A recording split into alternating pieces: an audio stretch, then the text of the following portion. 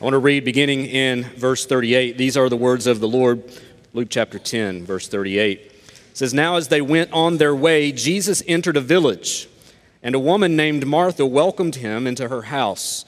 And she had a sister called Mary who sat at the Lord's feet and listened to his teaching. But Martha was distracted with much serving. She went up to him and said, 'Lord, do you not care that my sister has left me to serve alone? Tell her then to help me.' But the Lord answered her, 'Martha, Martha, you are anxious and troubled about many things, but one thing is necessary. Mary has chosen the good portion, which will not be taken away from her.'" Let's pray together. Father, we thank you for your word. We ask now for wisdom as we consider it, that you might change us by it, we pray. In Christ's name, amen. God is too easily forgotten in all of the madness of our busy lives. And the sad truth is that while we can often be too busy, we can often be too tired, we can often be too entertained and even too overwhelmed to notice, and sometimes to even care. It was the French philosopher Blaise Pascal that in the 1600s once wrote, he said, "I have often said that the sole cause of man's unhappiness is that he does not know how to stay quietly in his room." I think his point there is clear. Much of our unhappiness comes from hearts that are too eager to be distracted. Think about the context in which we live today. We are living in the most advanced society that has ever been. And at the same time, we are the most distracted people that have ever lived. The more that comes via technology and innovation, the more distracted it seems that we are.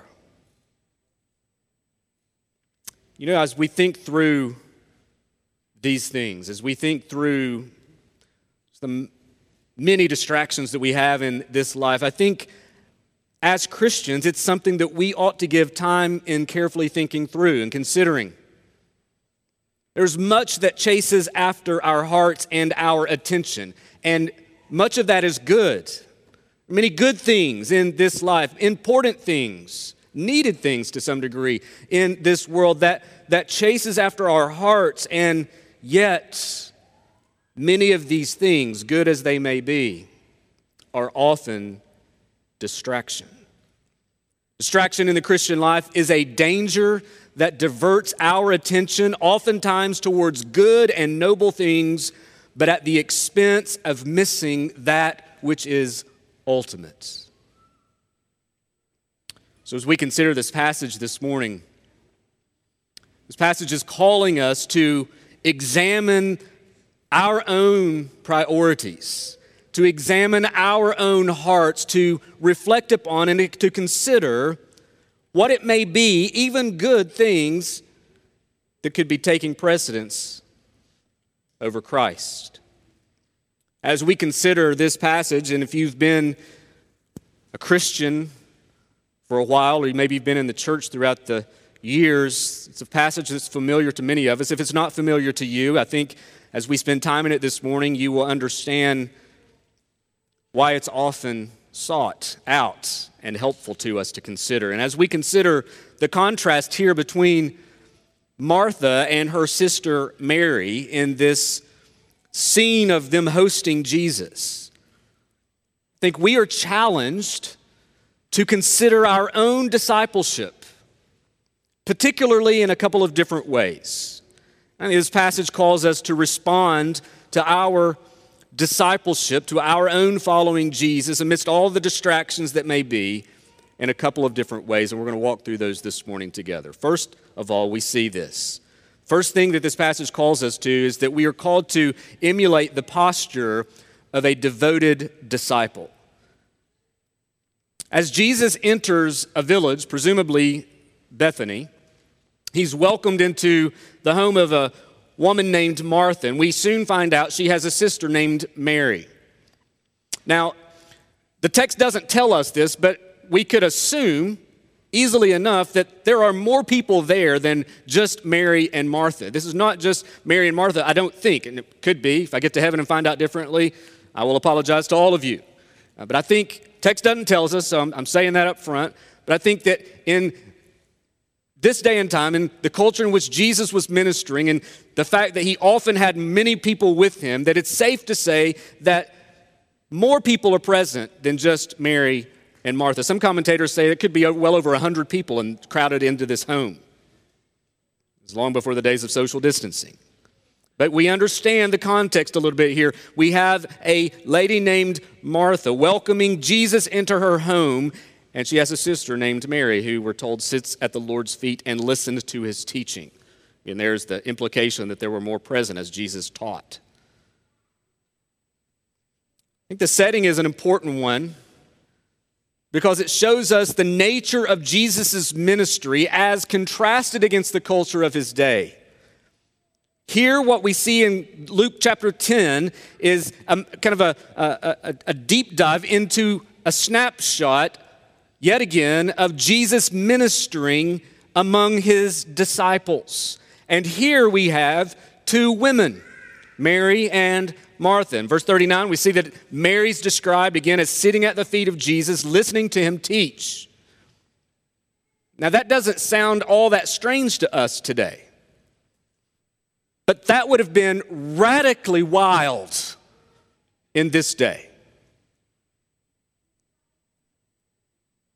This day it would have been highly unusual, if not outright controversial, for a woman to have assumed the position of a disciple underneath the teaching of a rabbi.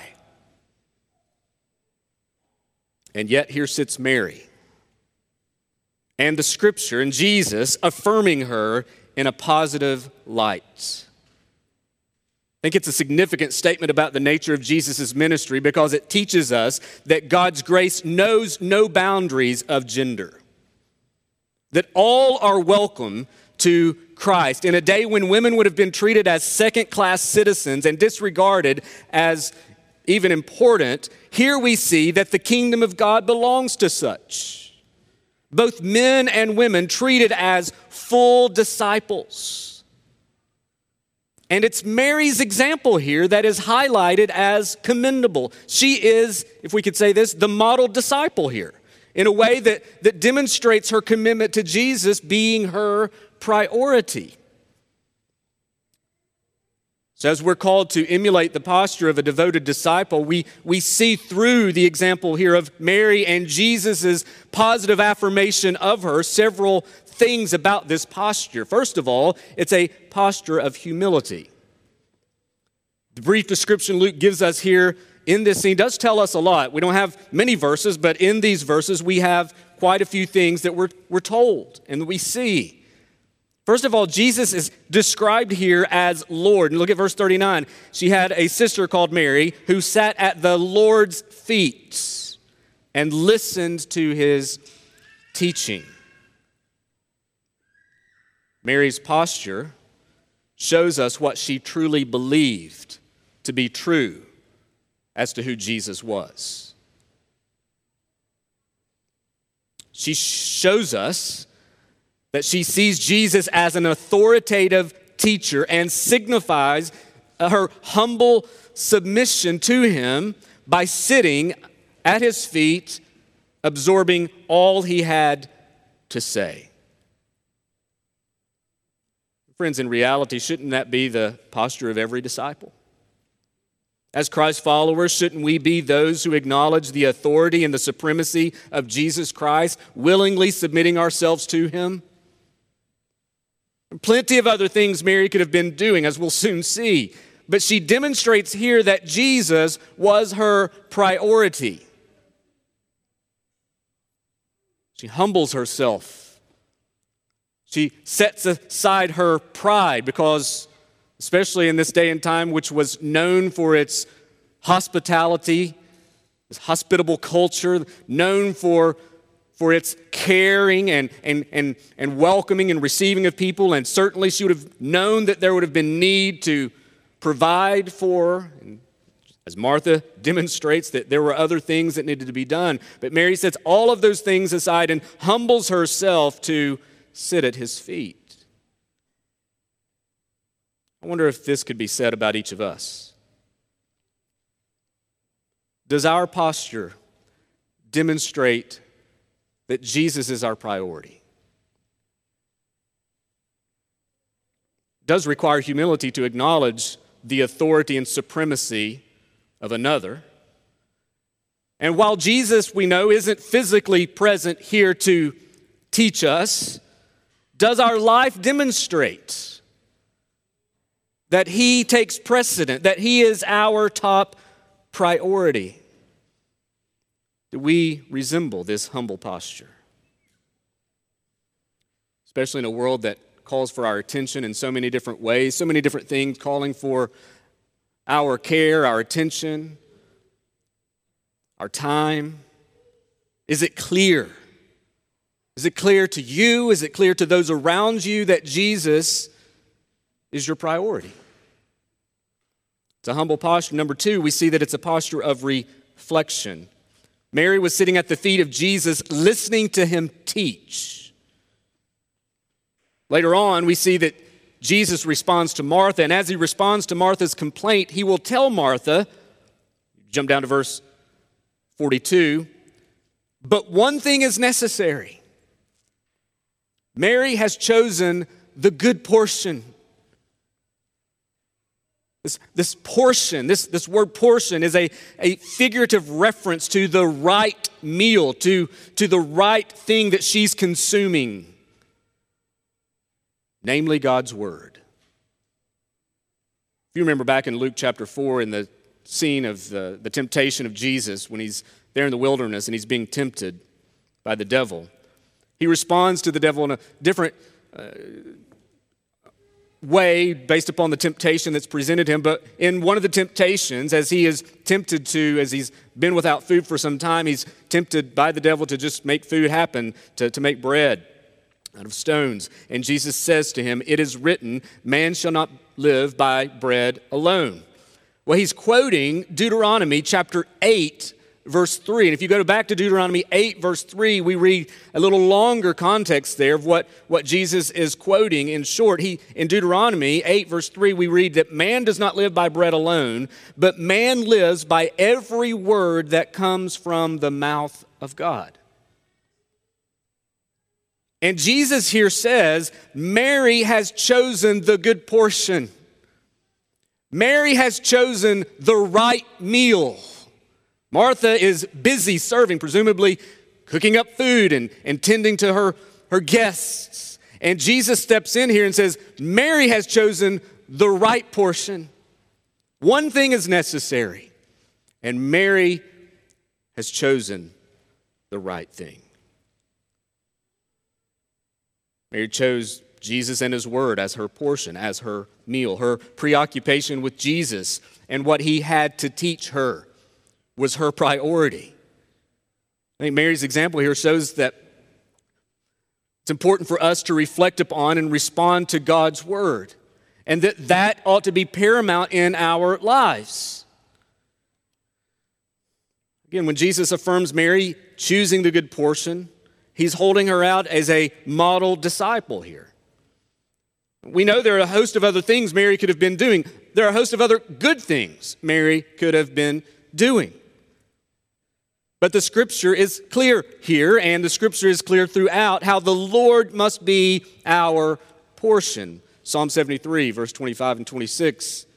Psalmist says, "Whom have I in heaven but you? And there is nothing on earth I desire besides you. My flesh and my heart may fail, but God is the strength of my heart and my portion forever." Brothers and sisters, one of the purposes for which God saves us is that we might enjoy him as our portion forever. To sit with him, to listen to him, to treasure him above all others.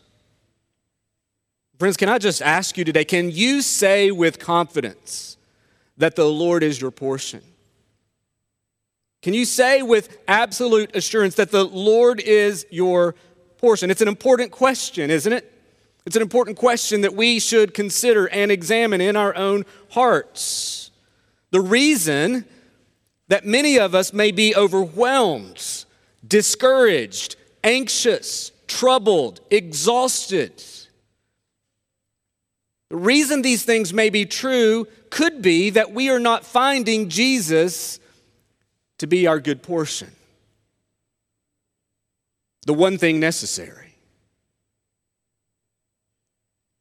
We're seeking it in something else and finding that it all comes up short. Brothers and sisters, I know that life is busy, but making Jesus your portion is not a time management problem.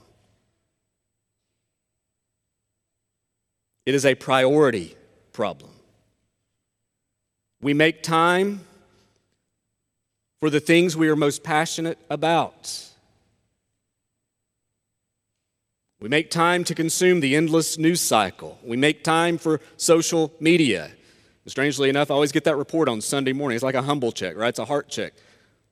Your screen time is up or down, however much percentage. It's every week, every Sunday morning, comes through faithfully. We make time for these things. We make time to binge watch Netflix, don't we? And so forth. And then we're like, I'm just so busy. But brothers and sisters, you make time for the things that matter most to you. It's not a time problem. When was the last time, brothers and sisters, that you sat at the feet of Jesus, proverbially speaking, and truly soaked in all that he has for you? When was the last time that you were just still before the Lord and meditated on the glories of all that he is, the promises that he's given, truth from his word? I know there are so many things that need our attention, so many things to get done, but brothers and sisters, the most important thing in your life is that you be found pursuing Christ. Does your life reflect that Jesus is your portion? Does your daily routine reflect that Jesus is your portion? Does the substance of your conversations on a regular basis reflect whether or not Jesus is your portion? Do the decisions you're making on a regular basis, financial or otherwise, reflect that Jesus is your portion? Friends, Jesus came, he lived, and he died in order to be your portion.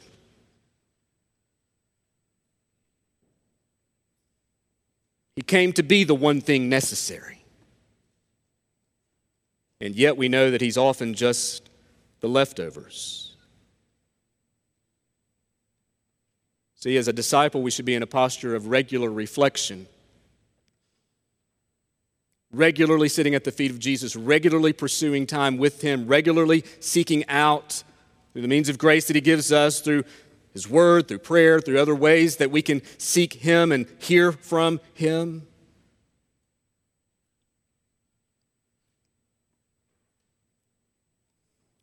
It's a posture of reflection. Number 3, it's a posture of volition. Jesus says to Martha, Mary has chosen the good portion. Mary chose to be with Jesus, while Martha chose something else. Mary, again, could have been busying herself alongside of her sister, but in an act of her will, she chose to be where Jesus was and chose to be at his feet. Friends, the posture of a devoted disciple is not something that magically happens. Now, we talk a lot here about the sovereignty of God, and rightfully so, we believe it.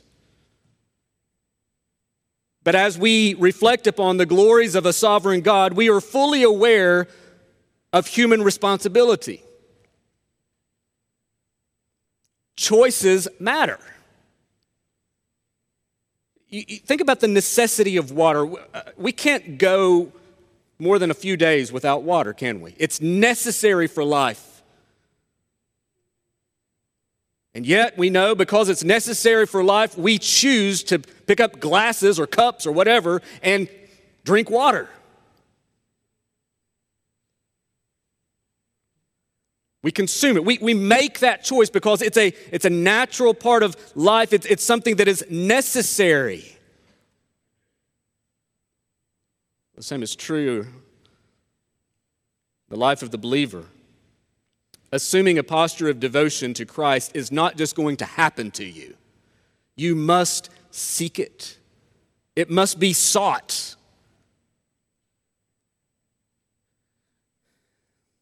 Mary chose the good portion, and Martha did not. And the difference between their choices made a significant difference in the posture of their heart and how they felt and experienced this moment. Now, I realize that much of what we are saying here today assumes that one is a follower of Jesus Christ, that one is a disciple of Jesus, that one has come to Christ and believed in him by faith. When Jesus says, but one thing is necessary, he's referring to finding him and as the source of one's hope and sustenance of life. He's speaking here to a person who has been united to him in faith. He is the good portion because he is the good shepherd. He is the good portion because he is the good news. In John chapter 6, verse 35, Jesus said to them, I am the bread of life. Whoever comes to me shall not hunger, and whoever believes in me shall never thirst. Friend, you may be here today, or you may be watching our live stream, and it may be obvious to you, maybe not to others, but to you, that you're not a Christian. And first of all, we just remind you, as we try to do regularly, that we are delighted that you are here. You are welcome here. We're thankful that you are here.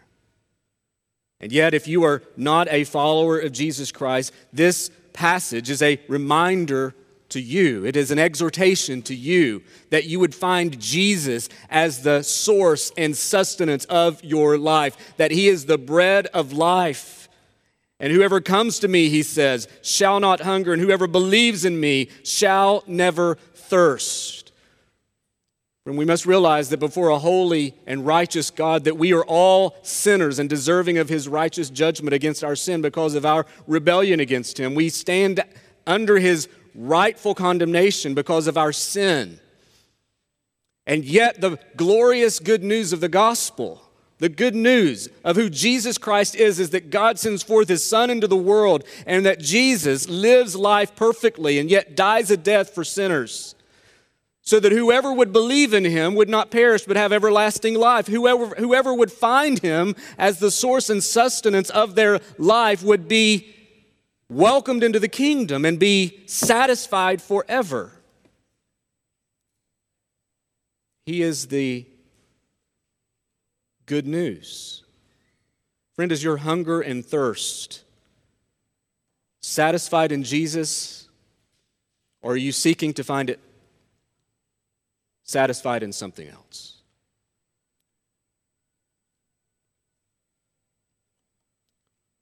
As Christians, we've been told, Peter tells us this, that we've been given everything needed for life and godliness. We have everything we need for life and godliness. We've got God's Word, we've got the Holy Spirit. We've been given salvation through the finished work of Jesus Christ. Everything you need to live and everything you need to be godly and righteous before God has been given to you.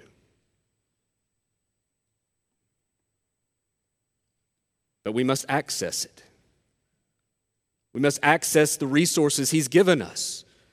Because if you're a follower of Jesus, we are called to endure. We are called to persevere. We are called to action, to take active steps to seek Christ. Every day, we are presented with choices. Every day, you are presented with choices as to how you will spend your time, what will be your priority, what will be your hope and your delights. And friend, if you are not finding the time to spend with Jesus, you and you alone are the only one responsible. It's not your job's fault. It may be demanding, but it's not your employer's fault. It's not your professor's fault. It's not your kid's fault. It's not your spouse's fault. It's not Netflix's fault because they have yet another thing you want to watch. It's not anybody's fault if you are failing to prioritize Christ. And of course, this walk will look different in different stages of life, but brothers and sisters, is Christ our treasure? Is He our delight? Is He the portion of our soul? It is a daily choice. Psalm 107 verse 9 says, "For He satisfies the longing soul, and the hungry He fills with good things." We are all hungry and we are all thirsty, but only Christ satisfies. First of all, we are called here to emulate the posture of a devoted disciple, and we see that exemplified through Mary. But number two, and the second and last point we see, is that we are called to avoid the trappings of a distracted soul. While emulating the posture of a devoted disciple, we are to avoid the trappings of a distracted disciple. It needs to be said up front about Martha before we draw wrong conclusions about her. Jesus is not criticizing the fact that she's serving. Indeed, the Christian life is marked by both service and devotion, serving and reflecting, learning from Jesus and serving in His name. But Jesus does have a word for Martha. Look at the text. As Mary's sitting there at the Lord's feet in verse 39, verse 40, but Martha was distracted with much serving. And she went up to Him and said, "Lord, do you not care that my sister has left me to serve alone? Tell her then to help me." And then Jesus' response is quite clear and telling. But the Lord answered her, "Martha, Martha, you are anxious and troubled about many things. But one thing is necessary. Mary has chosen the good portion, which will not be taken away from her." Martha was not being rebuked for her service. She was being confronted and rebuked for putting her service above Christ, for maximizing or for prioritizing service at the expense of fellowship with Jesus. She was distracted with a good thing, so much so that she missed the best thing. She was distracted from what truly mattered. Friends, distraction is a regular foe of the believer. Even good things, and I think that's the point here, even good things can distract us from the best thing. Martha's serving wasn't wrong, but her heart was. Her concern and her priority was all out of whack. Appreciate what John Bloom wrote in an article at Desiring God's website. He wrote, "We make time for what we are passionate about, and we neglect what is less important. We can be tempted to think that the right time management technique is the answer to a well-balanced life and getting the important things done, but it's not true. Techniques may increase our efficiency, but they can't determine our priorities. The heart does that. We order our lives by what we love." Mary's problem was not a technique problem. Martha's problem was not a technique problem. Her problem was not a service problem. Her problem was a heart problem.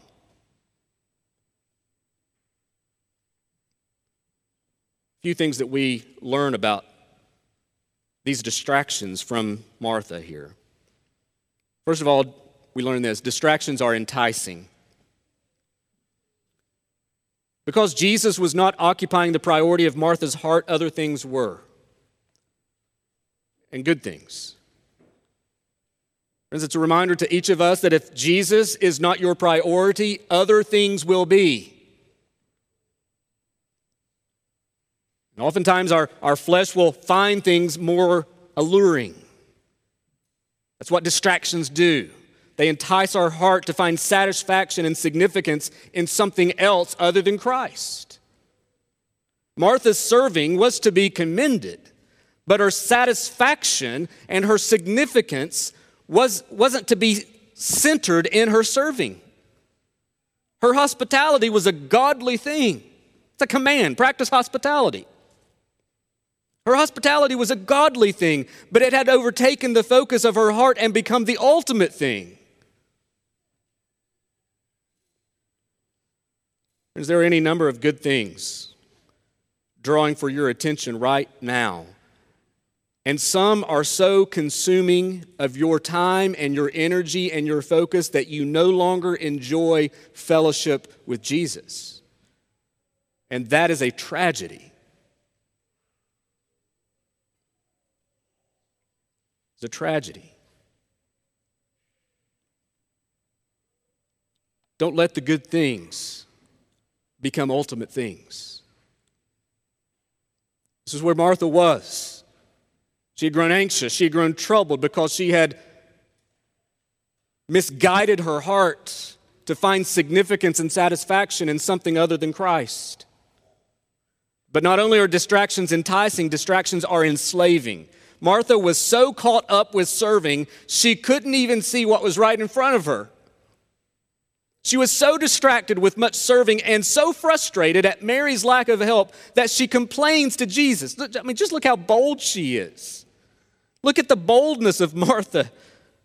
Lord, do you not care that my sister has left me to serve alone? Tell her then to help me. I mean, Martha is troubled, so much so that she is complaining to Jesus and demanding he fix it. I mean, think about this. Right in front of Martha stands the Messiah, the very one the Old Testament had prophesied, the very one that the people had been anticipating and longing for and singing about and reading about and hoping in all of this time. And there he stands right before her. And all she could do was complain about the lack of help from her sister. She was enslaved in this distraction. She was so caught up with serving that she totally missed enjoying the presence of Jesus. Love was not motivating Martha's heart. Anxiety was. She was enslaved to doing things for Jesus to the point where she could not enjoy Jesus. A couple of other observations we see about the enslaving nature of our distractions. A couple of things that this does. First of all, it leads us to be overly concerned with others. Part of Martha's issue was that she was too concerned with what Mary was doing. Do you not care that my sister left me to serve alone? There's a lot jammed in that sentence. Do you not care that my sister has left me to serve alone? While Martha presumably is tending to the hospitality needs, maybe cooking, maybe other things, it's as if she's doing all this stuff. She's busy serving, and she just keeps an eye kind of in the living room, like staring Mary down, like, what's wrong with you?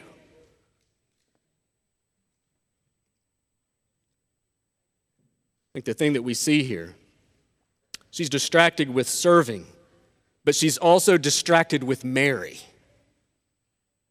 She assumed she knew what Mary ought to be doing. And Jesus' response indicates that Martha needed to chill and take a look at her own soul, first and foremost. Friends, one of our distractions as Christians can be getting caught up in evaluating others.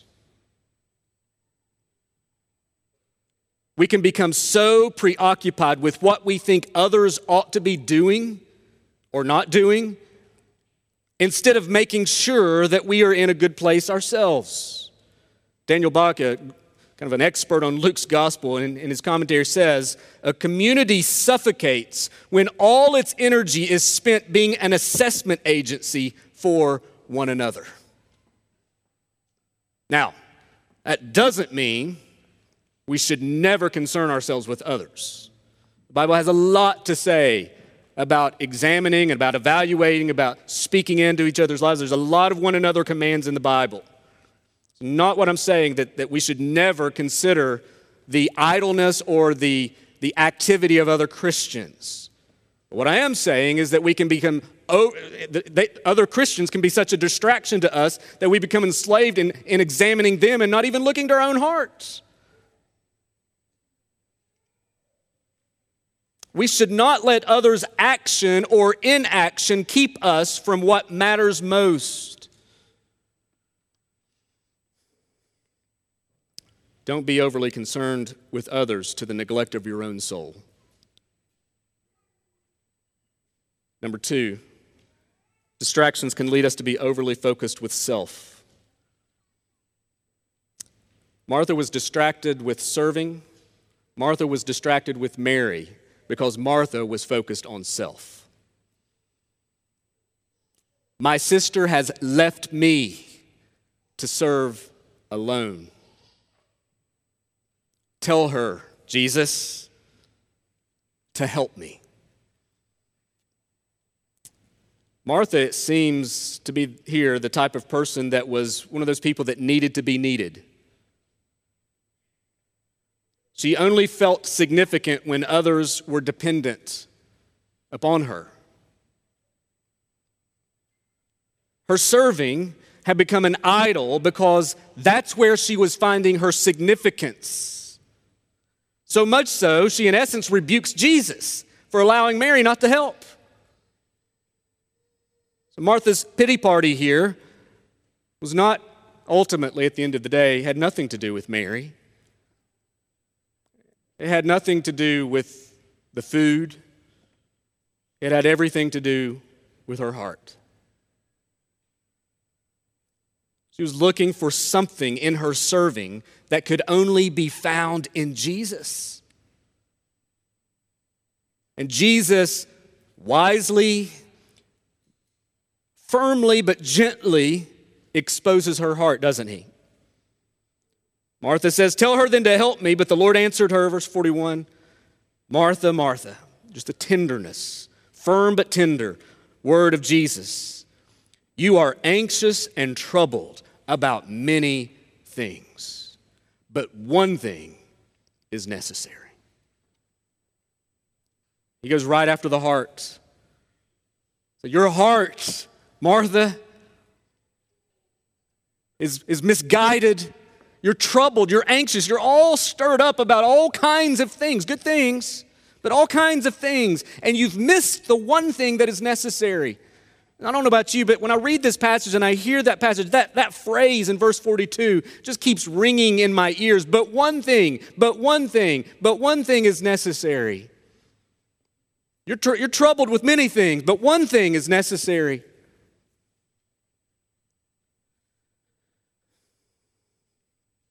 Distractions can lead us to be overly preoccupied with ourselves, so much so that we grow anxious and troubled and miss the good portion that Jesus has for us. Friends, I'm not sure what that may be for you, but it's a reality we all struggle to face. That we're so preoccupied with self that we grow anxious and troubled about many things while neglecting the one thing that is necessary. Friends, as you think through this, are you distracted? We're not even talking about sin. We could add that to the pile, but we're talking about, are you distracted by good things? Are you distracted by so many good things, important things in this life that you're completely missing Jesus? Are you too busy for Jesus? Are you giving yourself to good things at the expense of enjoying the ultimate thing, namely Christ? Friends, we need Him. We need to be fed by Him. We need to be led by Him. We need Him in everything. He is the one thing necessary. And yet so often, He's the one thing neglected. So often. Brothers and sisters, are you a distracted disciple or are you a devoted disciple? And that's really not even a good question, because I know that we are all distracted to some degree. How distracted are you? Too often we find ourselves scratching our heads. You think about how we approach life. Too often we find ourselves trying to figure out, maybe looking at our planners or our calendars, wondering how we can get more done. But the question should not be, how can I get more done? The question should be, am I getting the right things done? Am I ultimately, as a follower of Jesus, committing myself to the one thing that is necessary? Brothers and sisters, anything that keeps you from enjoying Christ and being nourished by Him is a distraction, good as it may be. Anything that keeps you from enjoying and treasuring and delighting in Christ and being nourished by Him is a distraction. There will be plenty of serving to do. There will be plenty of things to do for the sake of the kingdom and for the glory of God and for the advance of the gospel. There are plenty of good things that we are called to do on a regular daily basis in our lives, in our homes, in our workplaces, schools, and community, and so forth. But listen, do not let those things, good as they may be, distract you from finding your true satisfaction and joy and pleasure in the main thing, which is Christ. Brothers and sisters, may we not grow anxious and troubled about many things. There's one thing that is necessary. And by God's grace, let's be faithful in choosing the good portion and finding our true satisfaction in Him. Let's pray together. Father, we hear your word today and we acknowledge just how easily distracted we are. We acknowledge how negligent we can be. Lord, I confess how often I neglect time at the feet of Jesus to give time to so many other things. Lord, forgive me. Forgive me for failing to prioritize that which is necessary, for sometimes giving the bulk of my attention and my heart to things that are important, things that are good, things that are helpful, but in the end neglecting that which is necessary. Father, would you help us as a church to be a people who are enthralled with Jesus. Lord, would you search our hearts? Would you convict us of where we are distracted? Would you show us, Father, where we are distracted with much serving, where we are troubled and anxious over many things? Would you show us that, Lord? Expose our hearts. Lord, show us the priority of our hearts and help us, Lord, to repent and to acknowledge our failures of what's consuming us, what's seeking to satisfy us above Christ. Father, would you lead us to be a people who are devoted to you above all else? By your grace and for your glory, would you do this, we pray. In Christ's name, amen.